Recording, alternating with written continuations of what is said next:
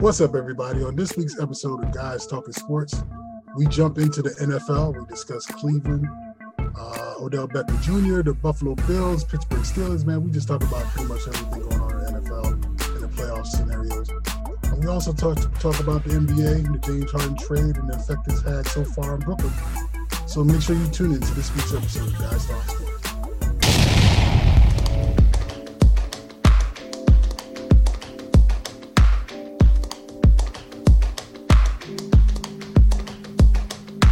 What's up, everybody? Welcome to another episode of Guys Talking Sports.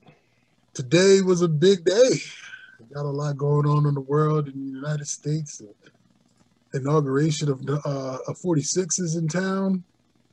Sunkiss made his way out of town.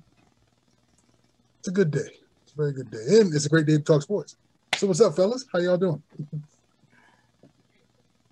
I'm doing good. I got H2O is good for the soul. I'm not sure if you can see, but if you can't see, you can hear it. H2O is good for the soul. I must admit, I didn't get a chance to get mine yet, so I will be getting it sometime during this podcast. I've had a nice, tall, frosty glass myself. If it ain't frosty, it ain't right. So, anywho, as me and Smooth was getting into it, earlier before we got started, we were talking about the NFL. We weren't even really talking about the playoffs, so to speak, but we were just kind of just speaking about Cleveland. And I guess talking about Cleveland did get bounced out of the playoffs against Kansas City. They played a hell of a game. They managed to come back from a 19-3 deficit to lose the game 22-17, and they had opportunities. They definitely had opportunities down the stretch, and just unfortunately, luck wasn't on their side. And the future is bright in Cleveland. So what me and Smooth were talking about was the conundrum that we believe Cleveland would be in right now, due to the fact that the plethora of weapons that Cleveland has on offense, namely Odell Beckham Jr., and the fact that he got hurt and missed 10 games, and Cleveland played their butts off for those 10 games and ended up being a playoff team. So the bigger question is, what does Cleveland do with Odell Beckham? Do they keep him? Do they trade him? I guess they are. I'm not saying they're a piece away. I think offensively, I think they're nice. I think they could probably use a piece, maybe a piece or two on defense, but what they have at that core without OBJ is great. But if they plan on bringing OBJ back, they got to let some receiver go, or two, because there ain't enough balls to go around for the diva that we call OBJ. So what do you guys think about the situation? I guess I was coming into the mix. I didn't know what you guys talked about. To be honest, I agree with you. I mean, the focus should really be on their defense. I think that at the end of the day, OBJ, you really don't know what you got with OBJ at this stage if you include him in the mix. And I always say with any team, even with your superstars, if that person is injured, you got to see what you have first before you can make a decision whether or not you want to trade them or get rid of them. But I agree, there is not enough ball to go around. I completely agree with you on that. And I think that their defense definitely needs to upgrade one or two. They definitely need to solidify that a little bit more for them to get to that next level. So I really think that they really need to, for right now, hold on to OBJ. Just see what you have. And then I would evaluate. And then after you make that evaluation with a healthy OBJ, then you can make the decision of who you want to keep and who you want to go. It'll be a better decision because then you took, at least a flyer on a healthy OBJ. But they definitely need to shore up that defense. That's for sure. They're there, but they're just like you said, they're there, but they're not there just yet. The defense wins championships, and they need to focus a little bit more on that. Their offense is right where they need to be at this point. Yeah, I'm with you there. I think that, the defense is good. I think, just losing this game. And I actually think if they had a little bit more time in that game, I think they might have been able to pull it out. I think time got the better of them, especially with, Patrick Mahomes being out and, they were trying to, make it work with the backup. But, they just, time was not on Cleveland's side. But I agree with you. I think initially, I think they're going to bring OBJ back, see what they got, see what they can do with him. The absence of OBJ, Baker had to spread the ball around a little bit more. I think they had to start focusing on their running game, which with Nick Chubb and Kareem Hunt, I mean, that's their bread and butter. I think that's what drives the whole engine. And then you had obviously you had Jarvis Landry, Rashad Hennings, and I think Donovan People-Jones definitely got some burn because OBJ is there. When OBJ is back, you see what you got with him. The question is, OBJ is getting a contract of a first option receiver. Do you go into the next season with him as the first option receiver? I think you don't. I think you try to work him in to see what you can do. But yeah, it's a good problem to have if you're Cleveland. But I definitely think the offense probably needed a bit more better rotation on the on your defensive line. Myles Garrett and Sheldon Richardson are good. Denzel Ward is, Russell Boyce in secondary, but I think you need a little bit shore up more defensive rotation. Because if you're in the AFC next year, you're going to have Mahomes, you're going to have Lamar Jackson, you're going to have Buffalo with Josh Allen. You're going to need rushers to rush the QB, and you're going to need some pieces in the back to be able to cover you. So I think this is a learning experience. They remind me of almost Kansas City 3 years ago, when they took that loss to the Patriots, and the Patriots went on and went to the Super Bowl. They remind me of, they're like right there, like that year where they had Alex Smith and changing over to Patrick Mahomes. I think they're right there where they just need a few more pieces. They're getting experience. Baker Mayfield, I mean, people want to call him a bust. He's playing his butt off this last, and I think now the marriage between him and Kevin Stefanski is starting to pay dividends. I think it's going to go into next year. Cleveland's going to be up, while I'm afraid to say Pittsburgh is going to be down, but I think they'll keep OBJ and try to work him in there, but I don't think they're going to get rid of him, not just yet. I think they trade him and get somebody, get some pieces. Trade draft capital, or they go get some pieces.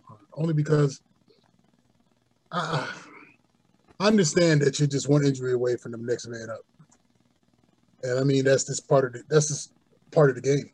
Hopefully, if you draft well, and you can bring in somebody on the cheaper end, things might work out for them. But there are some teams out there that are a starting wide receiver away that will make them offensively a better team. Who can I think of at the top of my head? Houston. If for whatever reason they're able to keep Deshaun Watson, I doubt it, but whatever QB that they have, OBJ would be a great piece to have to come in there for a quarterback. I would love to see the 49ers and Watson come up with an agreement where we can give them Garoppolo, which means that's a starting QB in the NFL who went to a Super Bowl.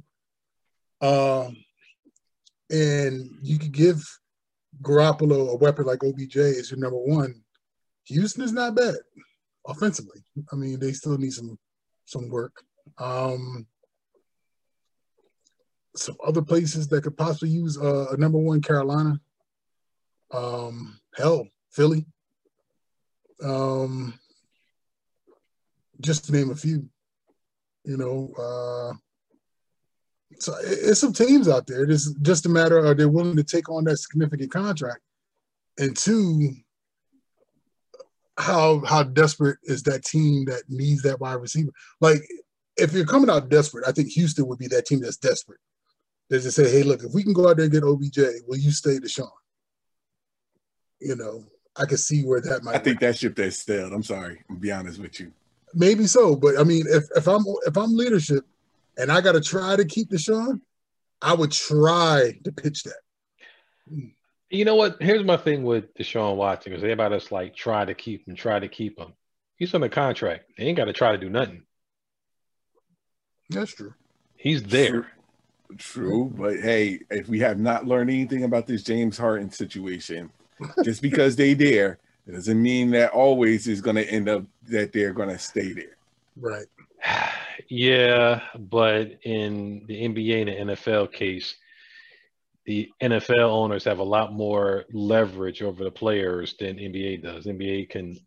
James Harden did that, and in my opinion, I thought that the Houston Rockets should have just sat his butt down until further notice. But that's a different story. But I agree, Ace. Houston is desperate.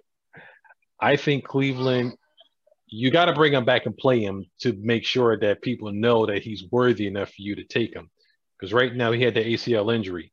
You got to get him back on the field. You got to get the car back on the road. You got to make sure people know that car actually is driving and you're not giving them a lemon before anybody's going to really jump up and want to take him, plus his contract as well. So I think initially they'll try to run with him and see how he fits in there. But I agree, if it don't look like it's going to work or it looks like it's not good, yeah, then I can see like a in mid-season trade to somebody that's, hey, we saw, Andre Hopkins go, mid-season. So DeAndre Hopkins? No, he went off season. I thought he was right before this. I thought he was right there in the beginning of the season. It was off season. Okay.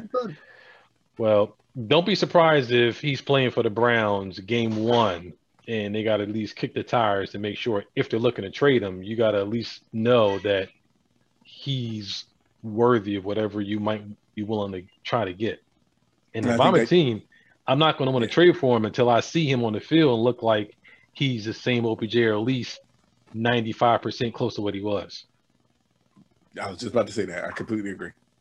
Well, I mean, you got the preseason for that because I would think that he would want to come out in the preseason to show that he still has what it takes to be that number one. But in Houston's case, I don't know if they have much of a choice with the opportunity to sit there and wait. Because I would hope that if Deshaun was able to force a trade, that they'll go out there and get the best deal possible. I heard something on the news yesterday, not the news, but I forget the show, whatever it is. But the guy came out and said, "Do you think the Jets should go after Deshaun Watson?" And first of all, I was like, "Why the hell would the Jets want to give up all that capital to go after Deshaun Watson? It don't make no damn sense to me." But I forget exactly what they were talking about, but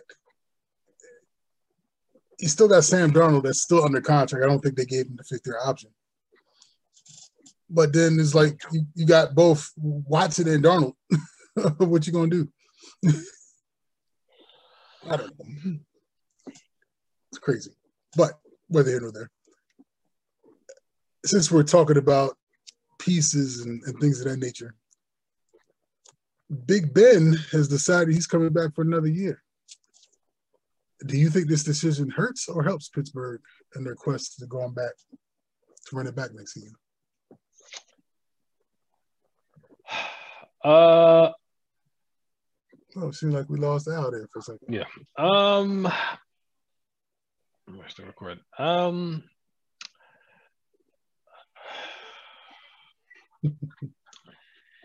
They're kind of like in a damned if you do and damned if you don't situation because he counts a lot towards the cap. So it's like you keep him on, you got to pay him all that money. You cut him or let him go, you're going to get a hit against the cap. Not as much as you got to pay him, but a significant chunk. So I think the Pittsburgh Steelers go into this offseason looking for a QB replacement. And I think they'll try to draft his QB replacement or trade for his QB replacement in the offseason. So Mason Rudolph is not that QB? No, I don't think I don't think they believe in Mason Rudolph that he's the heir apparent yet. But I think you're going to have to go in the offseason looking for a QB that could be able to step in or at least be able to compete with Mason Rudolph. I don't know. I mean, we saw Mason Rudolph last season. He didn't look like he was anywhere near ready to take the reins. So I'm pretty sure that Pittsburgh is like, I don't know, but I think Ben Roethlisberger comes back next year. I think that's probably his last year at Pittsburgh, and I think they do a Eli where they kind of let him play out that last year, let him get that money, and just give him his send off, or at least putting 3 Lombardi trophies in the case for them.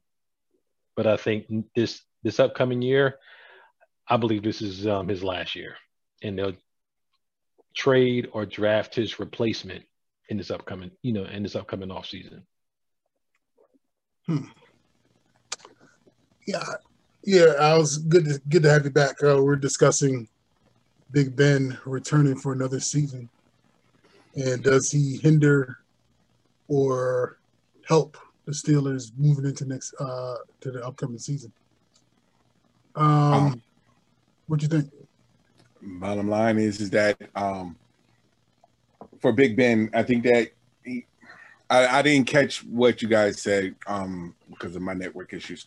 But in my opinion, I think that Big Ben should come back for one more season, at least to do a phase out. I think that at this stage, I know that he's at this stage where he's contemplating retirement and everything, but I think that if anything, he should help train whoever they have as the next incoming quarterback to help plan, or how can I phase it out, so to speak, where you don't give the quarterback, whoever's going to be their quarterback for the future going forward, you don't give them too much, but at least be enough where he can learn from Big Ben, because he's definitely going to need to learn the offense and what to do, the ins and outs, so that it could be a transition phase. Big Ben it's going to be interesting to see what Pittsburgh does, because truth be told, it's not really just Big Ben or the quarterback that they need to focus on. They also need to shore up their offensive line and the running back position, because they did not run the ball at all this season, or it wasn't a factor, I should say. So I think that the focus should be two things: the help phase out Big Ben to whoever is going to be your future quarterback, but also ensure that running game is solidified to where it used to be, because it is not the same Pittsburgh running that offense that it used to have. I think that it was too much relying on Big Ben and not enough on the balance attack. What do you think the odds are that Le'Veon Bell will come back to Pittsburgh? Because honestly, I don't think James Conner or Blake Snell is the answer. Benny Snell, excuse me, is the answer for running back in Pittsburgh. Or maybe it was just because of, well, it could be two things. Maybe it was the patience of Le'Veon Bell mimicking or not exposing the offensive line for the Pittsburgh Steelers. Because when Le'Veon Bell was there his last season and James Conner came on his rookie year, he did well. But then ever since, once Le'Veon Bell held out, it didn't come back, and Conner assumed his number one role. He did all right that first year when Le'Veon left. And then it seemed like the running game just regressed from that point forward. I'm not 100% sure if it was because the offensive line just got worse and they never addressed the offensive line, or Le'Veon Bell just really covered up what Le'Veon Bell and Big Ben covered up the inefficiencies of that offensive line. Le'Veon Bell being the patient runner and Big Ben being that dude that didn't necessarily come down on the first time, a defensive lineman or end would hit him. He was able to manage to get out a lot of those situations and still continue on to play. But now that Big Ben is not the Big Ben of old, his mobility is lacking, and he's not taking the hits like he was in the past. He's really now maybe exposing that offensive line more so than ever. And maybe they just need to go ahead and address that, like you said, address the offensive line in the offseason. I know it ain't the sexy picks, but sometimes when you go out there and get, offensive linemen your first couple picks of the draft, things start to look up and up, moving there, from that point forward. Plus, the Steelers always find a knack to find that diamond in a rough wide receiver. So they manage to find offense better than most teams in the league. So Yeah. I don't know. Just me just thoughts. No, and that was the whole thing. I don't think that, like you said, they find talent no matter where they are. Like you never know. Like you said, when Le'Veon Bell left, nobody really knew about James Conner until he started playing, and then he became that top option. And that's where I really believe that they just it kind of. And I, to be honest, I really believe that they regressed on shoring that offensive line to make sure that it's there, because if the offensive line is solid, Big Ben wouldn't have to. I mean, Big Ben used to be a mobile quarterback that could get out of any situation. But now, like you said, since he's aged, he's not there where he's supposed to be. And that protection needs to be there so that he's able to do the things that he can do. He needs to be protected a lot better than what it was this season. And it definitely didn't show up that he couldn't get the ball to his receivers in time, which in turn could have been an issue. And then when you don't solidify the running game, I mean, where was the offense going to come? So I think that everything needs to start from that offensive line. It's once the offensive line is solidified and sure, Big Ben, the running game will start to pick up. And then once the running game pick up, that's where Big Ben can become more effective. I mean, that's just my opinion on it. But I believe that they really need to shore up that offensive line first and foremost. Yeah, I mean, they haven't really been the same since, Le'Veon Bell stopped playing. Even though you had James Conner and he filled in quite nicely that year that, Le'Veon Bell was, going through his contract disputes. But I doubt Le'Veon Bell comes back. The bridges have been burnt. You had same guys that were in the offensive line that started criticizing them, after a while. They wouldn't bring him back. I think they would either they're going to the depth chart and try to see who they can pull out. But don't be surprised if they go in and choose a running back. I mean, you had Benny Snell, who was okay. James Conner, unfortunately, just can't stay healthy. I think, was it Jalen Samuels, can't stay healthy. It's cheaper to get somebody in the draft and plug them in.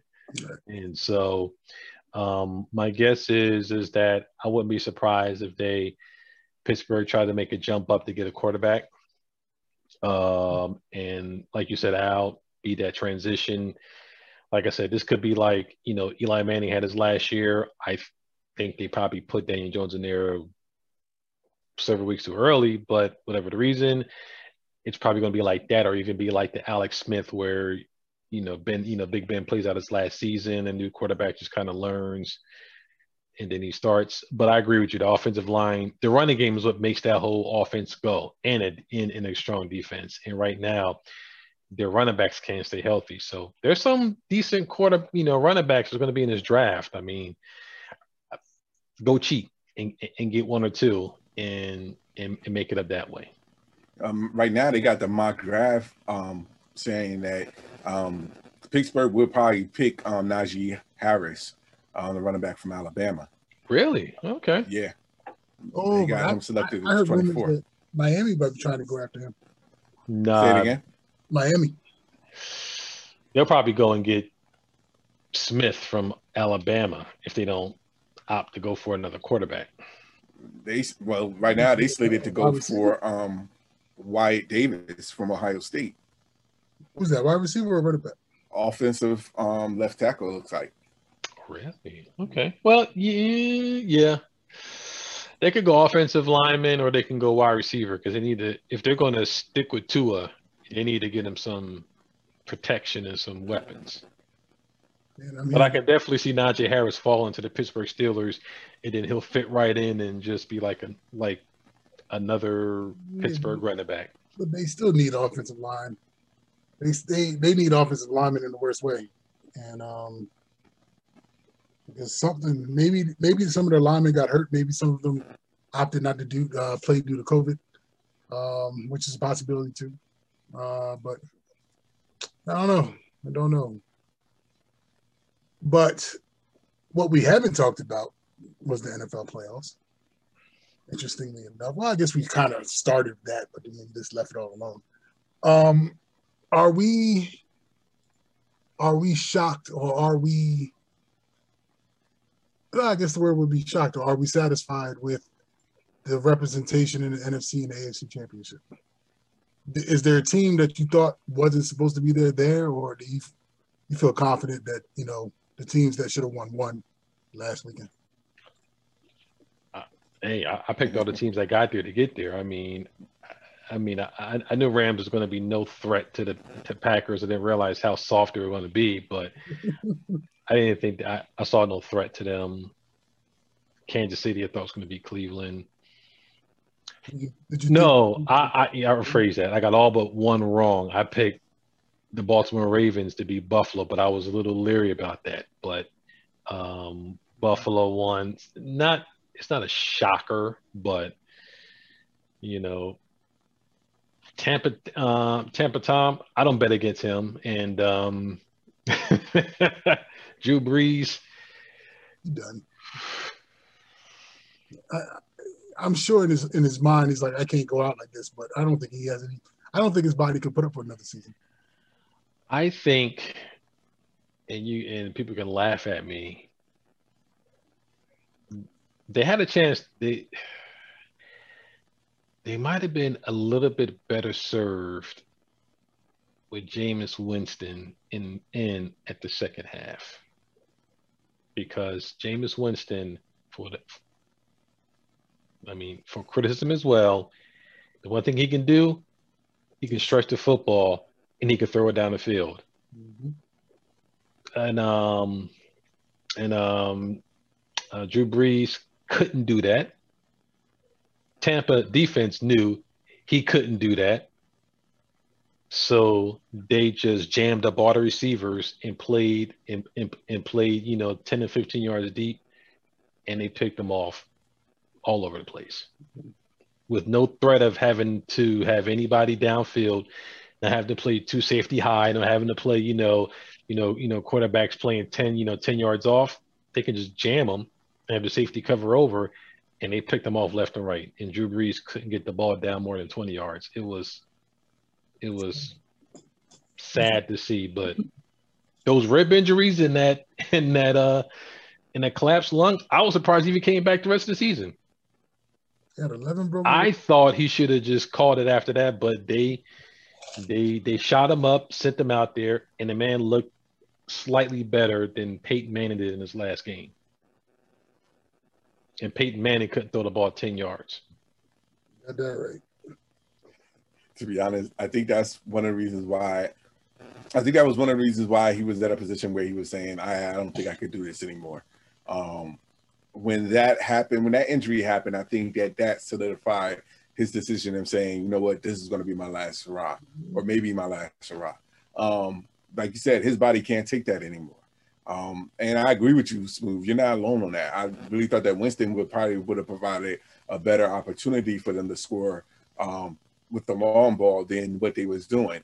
But I also believe that with Drew Brees being that he's been there's many years that he's been there, the championship that he's won, I think they was trying to go out and send him out the right way, that way. Like, if you're going to win, we'll win with you. If we lose with you, and then we'll start fresh in the new season.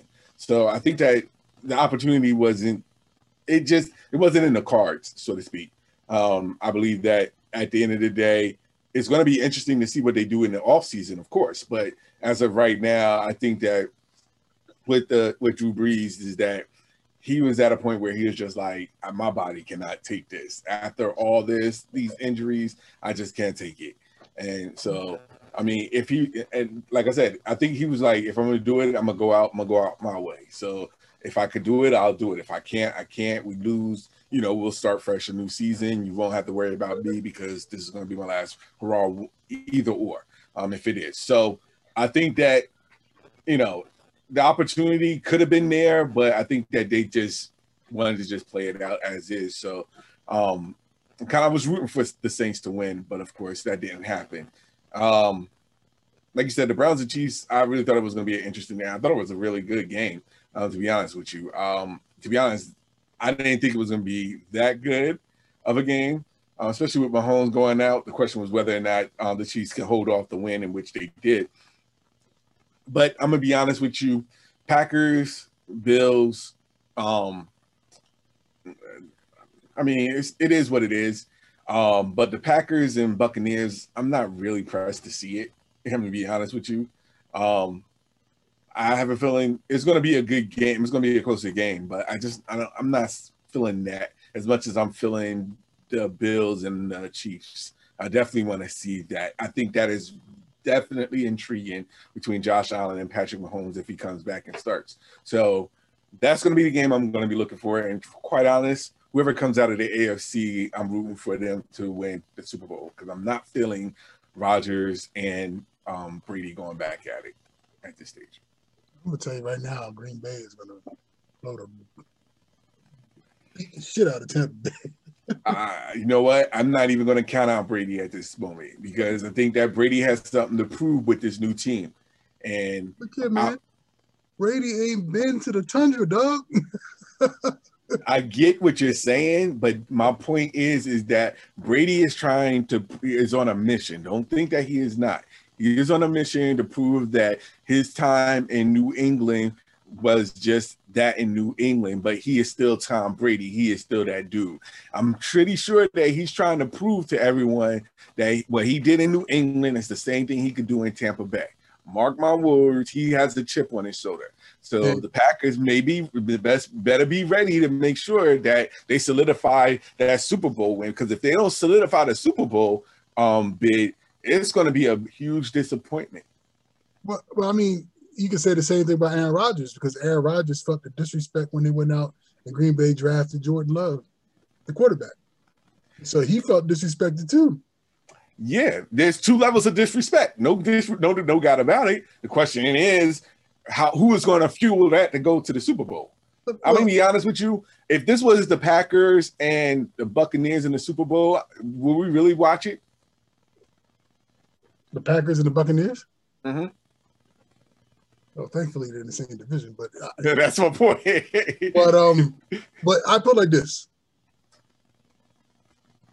There's only been a handful of teams that went into Green Bay and actually took a game and won versus Green Bay. 49ers did it with Colin Kaepernick, but he did it with his legs. They weren't expecting that back in the day. I ain't find too many quarterbacks that can sit there and adapt to that level of cold in Green Bay. And Aaron plays like it's a 70-degree day when he's out there doing this thing. You know what I'm saying? So, and Tom, that fool is 44 years old. That cold hit different when you're 44 years old, man. I'm sorry. That joint hits your bones, man. You just like it's going to be cold, but it ain't going to be that cold. Like, and let's not, Tom was playing in New England, so shit, if it don't get cold up there, he's used to cold weather, but I'm not going to, let's not put that much stock in the cold weather because let it be known, New York Giants with Eli Manning went down there in the cold and beat Brett Favre when it was ice cold and beat Aaron Rodgers when it was a little less ice cold. The last one when Tom Coughlin's cheeks were blue as ice out there. And the Giants Northeast team went out there and they tapped them twice. Understandable. In Green Bay. But how old was Eli at the time? He was slightly older than Rodgers. So he was in his late 30s the last time he went down and beat him? The first time they beat, and this is when they had Brett Favre. Right, so he's probably in his mid-20s. Mid-20s, but then when he beat Brett Favre, he was probably in his late 20s, early 30s. But I agree with you. It hit you different, yes. But I'm not going to discount Tom Brady. It's not like he's 5 years removed from playing, in New England. He's just 1 year or so. But I'm just saying, as far as from Green Bay's potent offense, because let's put it like this: LA's defense is supposed to be like the best defense. Probably they had the number one corner, they got the number one D lineman, and Green Bay beat them like they stole something, like it was easy. Mm-hmm. And I'm not saying Tampa's defense is not bad because Tampa's defense is pretty good, but it ain't LA good, and they beat LA easily. No, but I get where he's coming from. My thing is that I cannot. If it was any other quarterback, all right, I give you that. But we're talking about Tom Brady here, and that's the only thing that I'm saying. I'm not going to say that. I'm going to put it like this. I don't see them beat them as easily as they did the Rams. That's where I'm coming from. This is going to be a close game. This is going to be a tight game. So it's going to come down to whoever makes the key plays and the right decisions, especially with time management, because last thing you want to do is get into a time management where you either have to play from behind to win, or, you know what I'm saying, it's going to be some chess moves that need to be made here for it to be, you know, for them to get over that hump. It's not going to be an easy game for either team. I agree. I trust Tom Brady. He's going to be there. He's going to be prepared.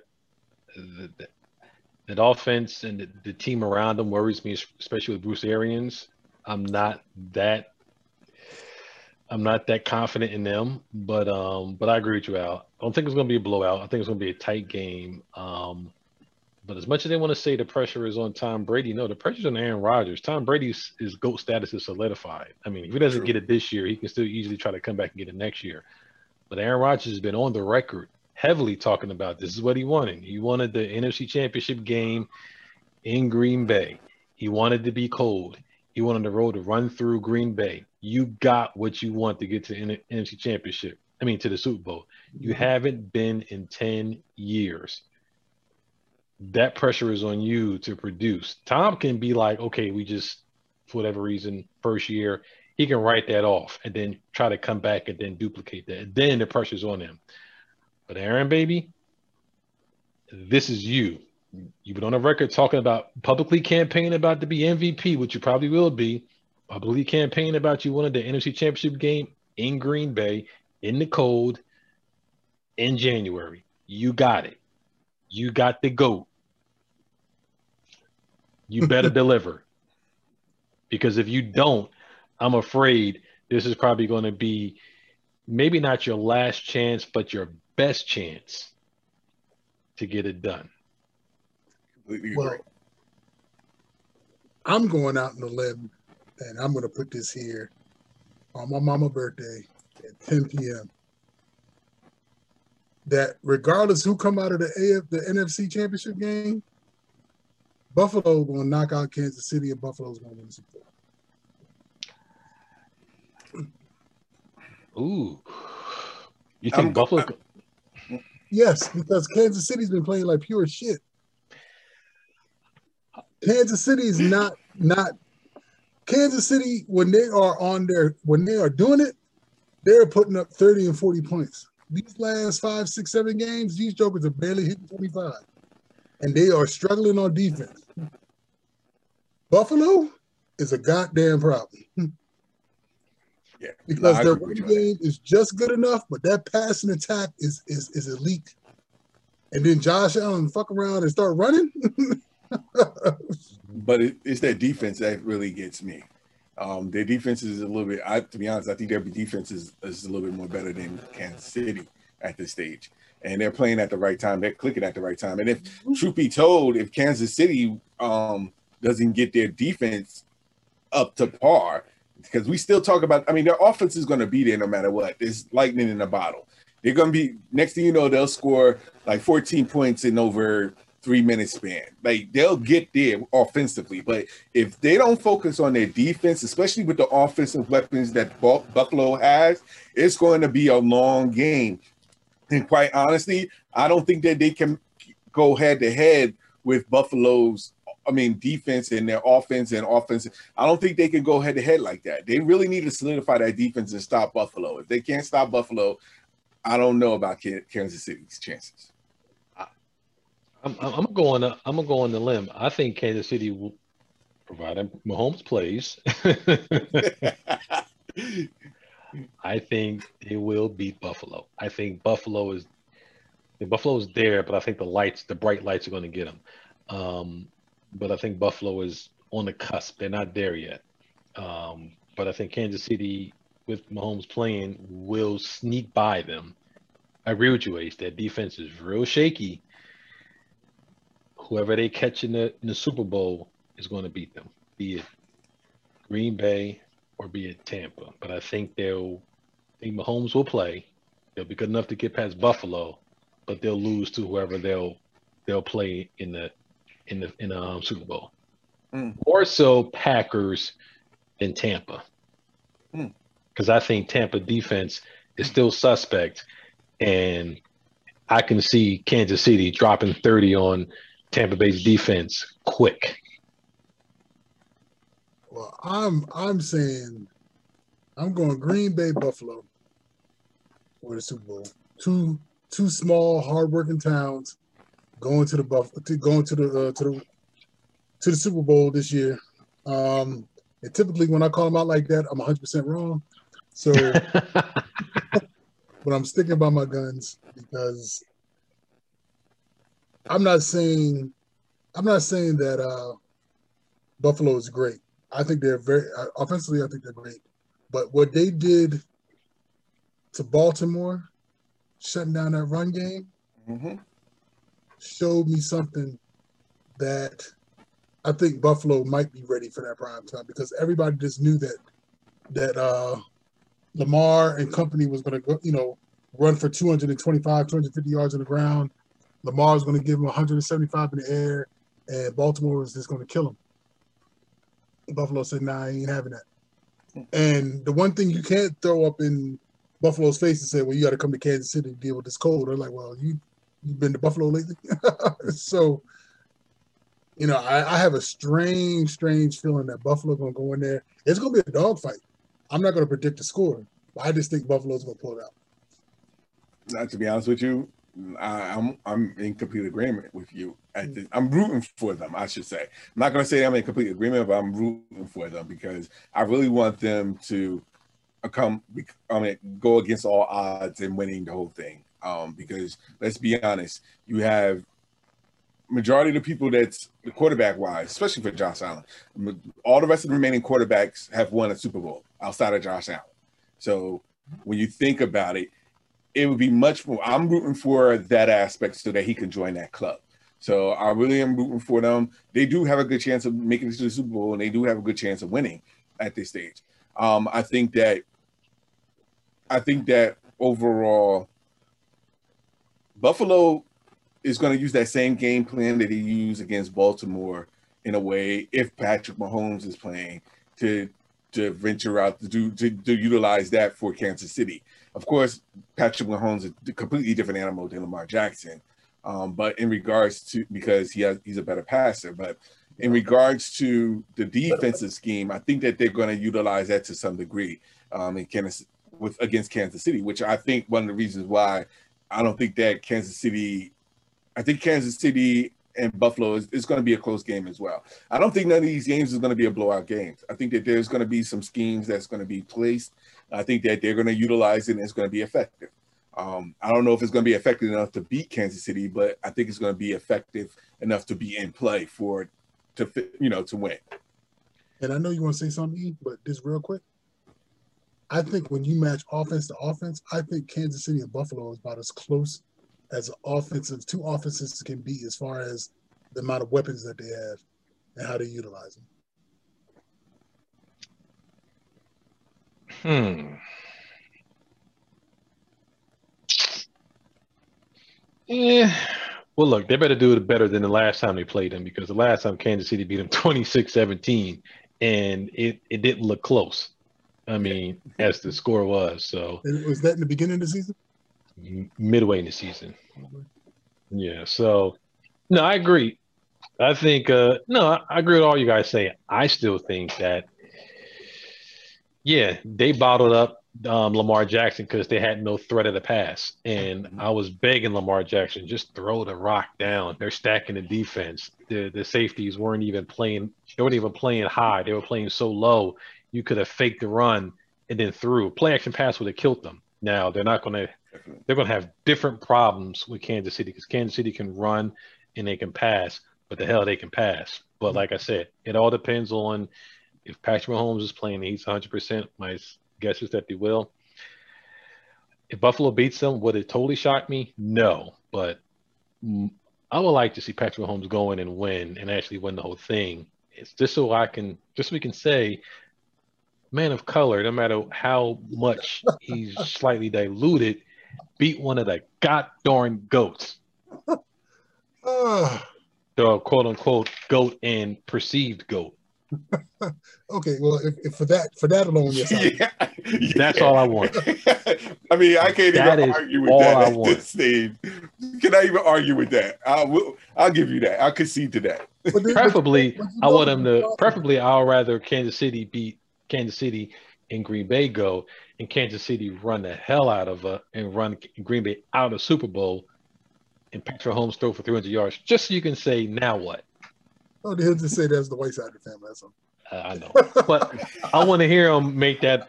I want to hear him make that specific decision, so I can say all your arguments about, black QBs running or not is hypocritical.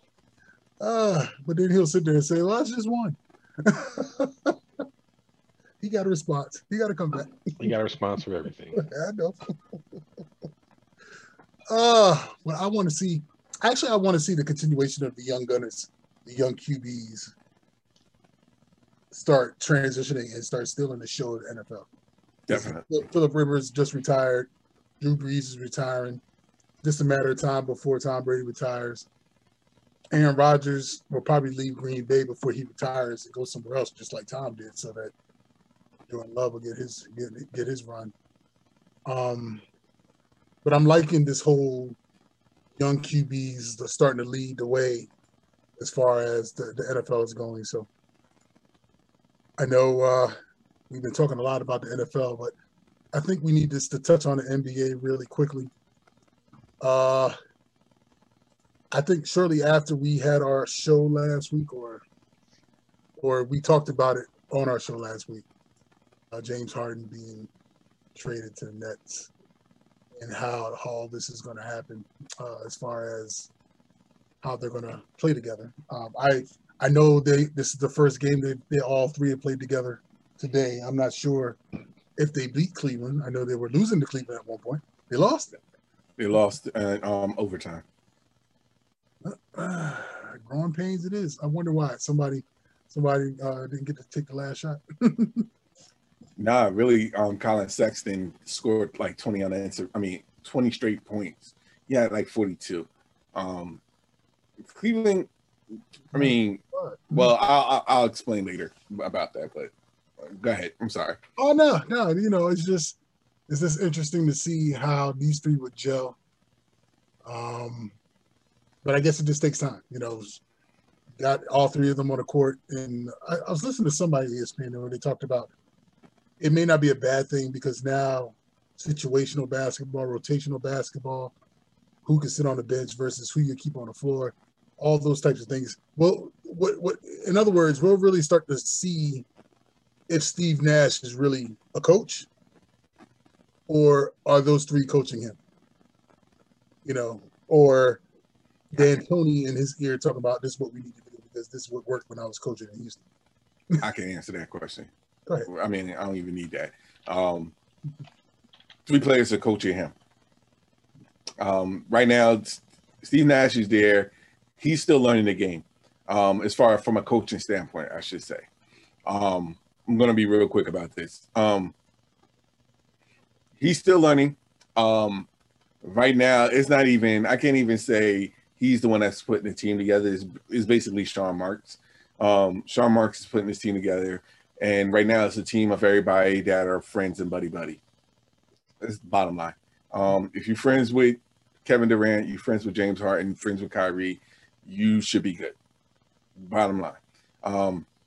But the only exception was Taurean Prince, who got traded to Cleveland. But everybody else, for the most part, is going to be there no matter what. Now, the question is not really for Steve Nash. His question is basically how can he make it work with the players he has. And truth be told, until they fix the defense, they're not going to solidify themselves they're not even going to make it to the NBA Finals. Until they solidify their defense, it's going to be a problem. And I'll just leave it at that. James Harden, they're there offensively, yes. But losing Jared Allen was the defensive anchor that they have. DeAndre Jordan, for what, don't give me, I'm not going to knock him. He's a very good center, defensive center, but Jared Allen was much better at that level defensively than DJ is right now. And until they solidify another defensive big or get some defensive stalwarts in there, it's not going to change. They'll be in the Eastern Conference Finals, but if they make it to the NBA Finals, I don't know. And even if they do, they're not going to win with the defense that they have. Bottom line. I 1,000% agree with you. Defense is trash. I think Bottom line. Bottom line. I think they're gonna find out playoffs that the trade for Harden might not have wound up because they might have gave up a little bit too much to get him and sacrifice a lot. But come talk to me in April, May, and June, and we'll find out, what it is. But to me, players are going to do what they're going to do. Steve Nash is going to just make sure everything goes good. His coaching is going to come in the playoffs when you need to make those in-game adjustments out of halftime. Right now, they're just going to run it and see what best works and then run with that. But the playoffs is going to be where, Steve Nash and D'Antoni earn their keep in a sense. And I've already seen, D'Antoni, and if he's shadow coaching the team, that's a bad look. Well, let me put it to you like this. I went ahead and popped in NBA 2K21 with the trade. But obviously, I played the game prior to Kyrie coming off of the COVID watch. So they had Kyrie on the bench and he was unavailable. There were 3 other players that were unavailable. And I said, all right, let me play against the Bucks.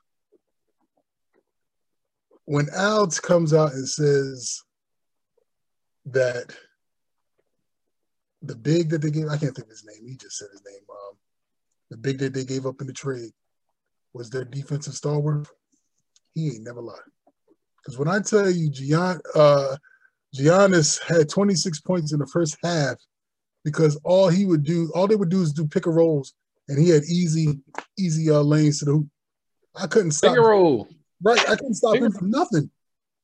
And, 2K tries to simulate basketball as best possible. I had no defense. Even with DeAndre Jordan on the floor, I had no defense because they were playing so high.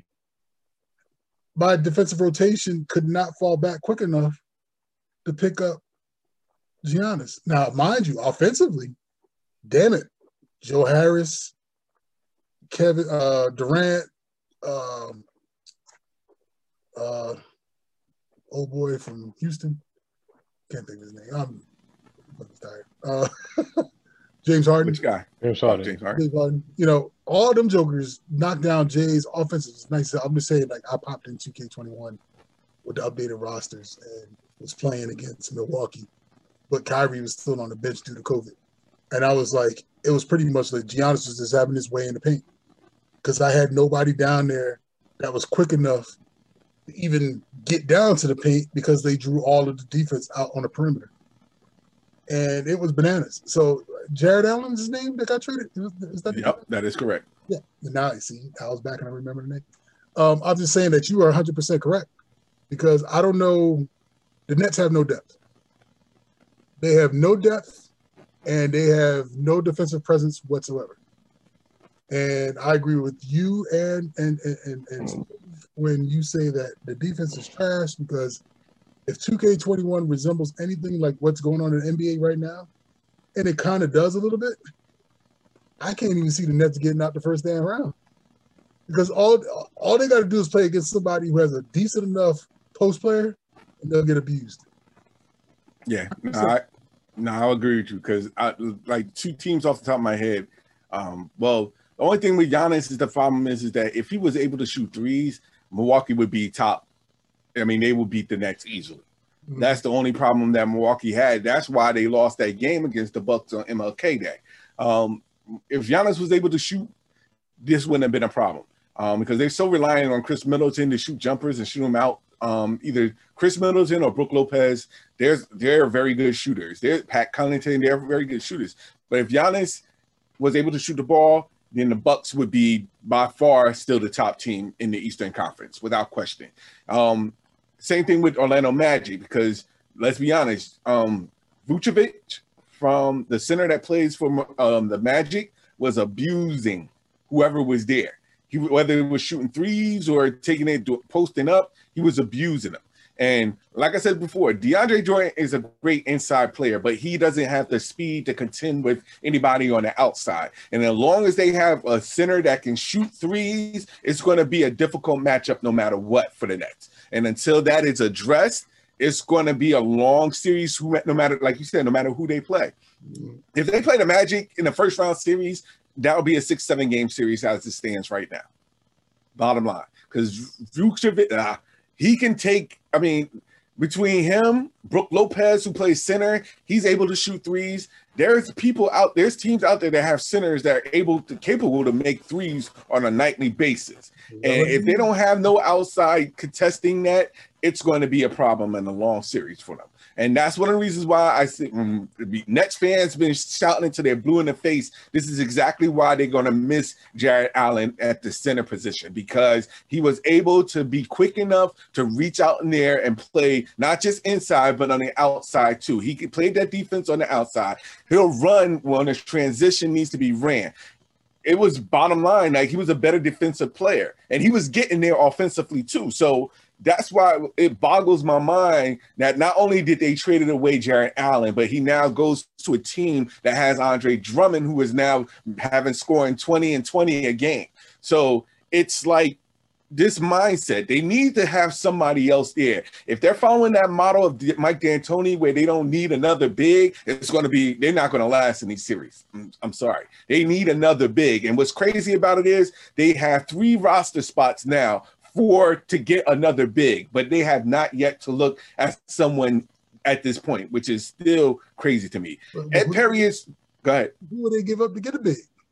They don't need to give, no, they have 3 roster spots open. 2 actually, because James Harden, they traded Karis LeVert, Taurean Prince, Jared Allen. So they have 2 roster spots, 2 open spots left because James Harden took away one of those spots. So they have 2 roster spots open. 2 open spots. They're trying to say go into free agency and then see what the hell's out there. I would rather them do that for now and look at the wheels and see who's out there. There's plenty of centers out there that are defensive centers. They can look in the G League and get a defensive player of the year at a center and bring him aboard. And he'll probably be more beneficial than where they are right now. I'm just being honest. Like, until they address their defense, they're not going to last. They'll have the best record, but they won't last in the playoffs. And as much as they gave up for Harden, they ain't got a whole lot to give to get anybody. And that's why they need to look in free agency. Yeah, go overseas real quick and snap somebody. Go ahead. The fact that Antonio's there and this is all offense and light defense, this all smells of Dan Antoni's handiwork. Mm-hmm. And it didn't work in Houston. Didn't work in Phoenix. Didn't work in Phoenix. Didn't work anywhere. And it's not going to work in New Jersey. Didn't work in excuse me. Frankly, I don't think it's going to work with Brooklyn. I think they would have been better off with Durant and Kyrie. I was very edgy about them bringing in Harden, because how much would you had to give to get, and they gave up a hell of a lot. And Harden doesn't really play any defense. Kyrie plays defense when he feels like it. Only person out of that quote unquote big 3 that plays defense is KD. And the fact that Kyrie is not, in my opinion, all the way invested in basketball is, I think, what prompted them to go after Harden, because they're afraid that Kyrie might leave him high and dry again whenever the mood suits him. And let me get to Kyrie for one last thing. Kyrie, I heard your reasoning why you were out for your time off. I understand that you bought George Floyd's family house. You gave out scholarship monies to, so many people go to HBCUs. All that is well and good, and I agree with you. It needs to be done. I think that to really affect change, you're eating crumbs outside of the bigger pie. giving a house and giving scholarships is good. It's a good look, and it's almost as a good PR look. But if you really want to affect change, you got to get your hands dirty and work more towards changing the system from a local level to a state level and then to a federal level. Buying George Floyd's family a house is all well and good. Giving out scholarships is all well and good. But where else is your money being used to affect some real change? To me, it's almost like you're giving money away to say, I did this, I did that. And to me, it's all well and good. But if you're going to be about what you said you're going to be about, if the protest on the Capitol Hill really moved you in that way to do something, or if, the summer of Black Lives Matter really moved you in some way, if you really was trying to get people out there to not play and it was going to move you to some way, where was you out on the front lines with trying to get people to vote? Where was you out on the front lines in Georgia to get people to vote? Where was you on the front lines around New Jersey, New York, and some of the battleground states to get people to vote? Where was your voice then? You can do two things at once. You can play basketball and still do all these other things. If you're going to be about, the change to the community, and it's all well and good, but if you're going to be about it, then be about it.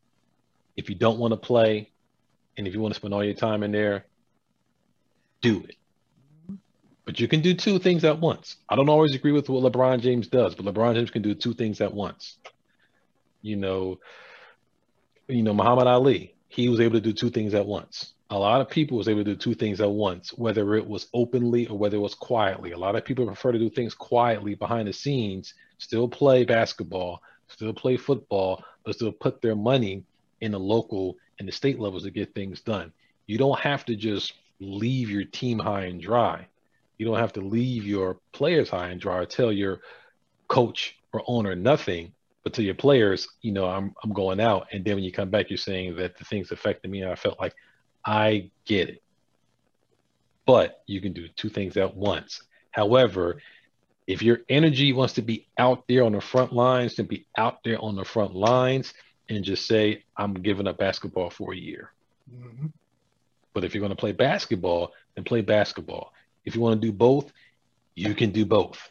A lot of people are doing both. And to me, you're picking, and if you don't want to play, don't play. Because to me, it seems like you really don't want to play and you're using legitimate good excuses to not to play, to do other stuff. You can do two things at once, bro. You can. So to me, Harden came in there because I think the Nets are worried that Kyrie is going to leave him high and dry again for not just a few weeks, but for a few months. So that's why Harden is there as an insurance policy for Kyrie. Now that Harden is there, I think Kyrie's probably going to want to play because he felt like his position is threatened. Either A, he's going to want to play, he's going to fuck up the chemistry, or B, he's not going to want to play, and they're probably better off. In my opinion, I think they're probably better off with Harden and KD than they are with Kyrie and KD. And that's my whole thing on Brooklyn.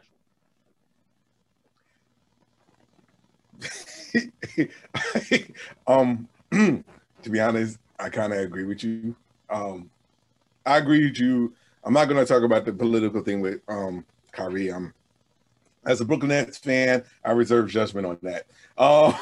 But as far as the chemistry is concerned, I completely agree with you. James Harden right now does play the point. And to be honest with you, James Harden plays the point a little bit better. Not saying better, I'll say differently and effectively, a little bit more effective with James Harden at the point than Kyrie. For the two games that I've seen, you could tell that James Harden is trying to do his best to get his team involved. He knows he can get his points no matter what. It just seems like the chemistry was there from the jump. And that was one of the things that was solely missing.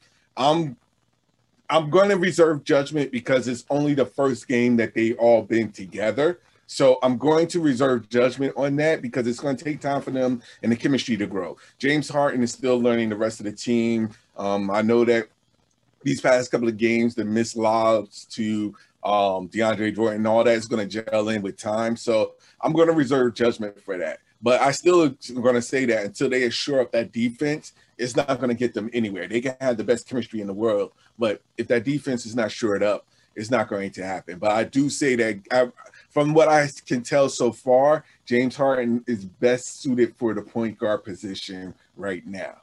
Now, what my suggestion would be is to have James Harden bring the ball up, but then have Kyrie as your off guard. Some way, shape, or form doing it that way. Or if you're going to share responsibility where Kyrie is not just shooting the ball all the time, but learning how to pass.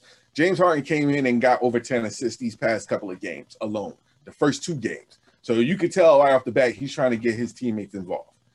It just seems as though that's what the chemistry is fits that way for whatever shape or form. It just looks that way. That's the optics. But at the end of the day, I think that they just need to gel together. If they gel together and, they come together chemistry-wise, then their offense is going to excel. It's going to be better than what it is. But they definitely need to shore up that defense. The defense needs a definite work. And until that happens, they're not going to win no championships. They'll have the best record, maybe, or be fighting for the best record, but they won't win no championships that way, as currently stated. I don't think there's anything else needs to be said. I would just leave it at that. And fellas, we have come to our time. Actually, we've gone over our time, but it was needed. So with that being said, where can folks find you? Find me on Snap, the Twitter and the Gram at JERoss7. And you're going to find me in the next 5 minutes trying to fix this router to see why my network keep going down. But outside of that, you can find me on Twitter and Instagram. I am Al Qualls. Twitter, Instagram, I am Al Qualls. And you can find me on Twitter at CatDaddy1963. That's CatDaddy1963 on Twitter. We'd like to thank everybody who's tuned in today. We got our peoples out in Pittsburgh. What up? Thank you for tuning in. Sure. Let us know if you're there, man. When you're there and you're online, let us know. We'll definitely shout you out, during the show. She did. She was on there. She was there. So I'm talking to anybody, everybody, whomever. We're talking about our new Instagram buddies. Shout us out. If you're here, let us know. We'll shout you out live during the show because we find it very important that we let folks know that we appreciate y'all, for taking time out of your evening to come tune in with us. So with that being said, everybody have a wonderful, great evening. Until next week, guys, stay safe, stay masked up, and look out for our next new episode of Guys.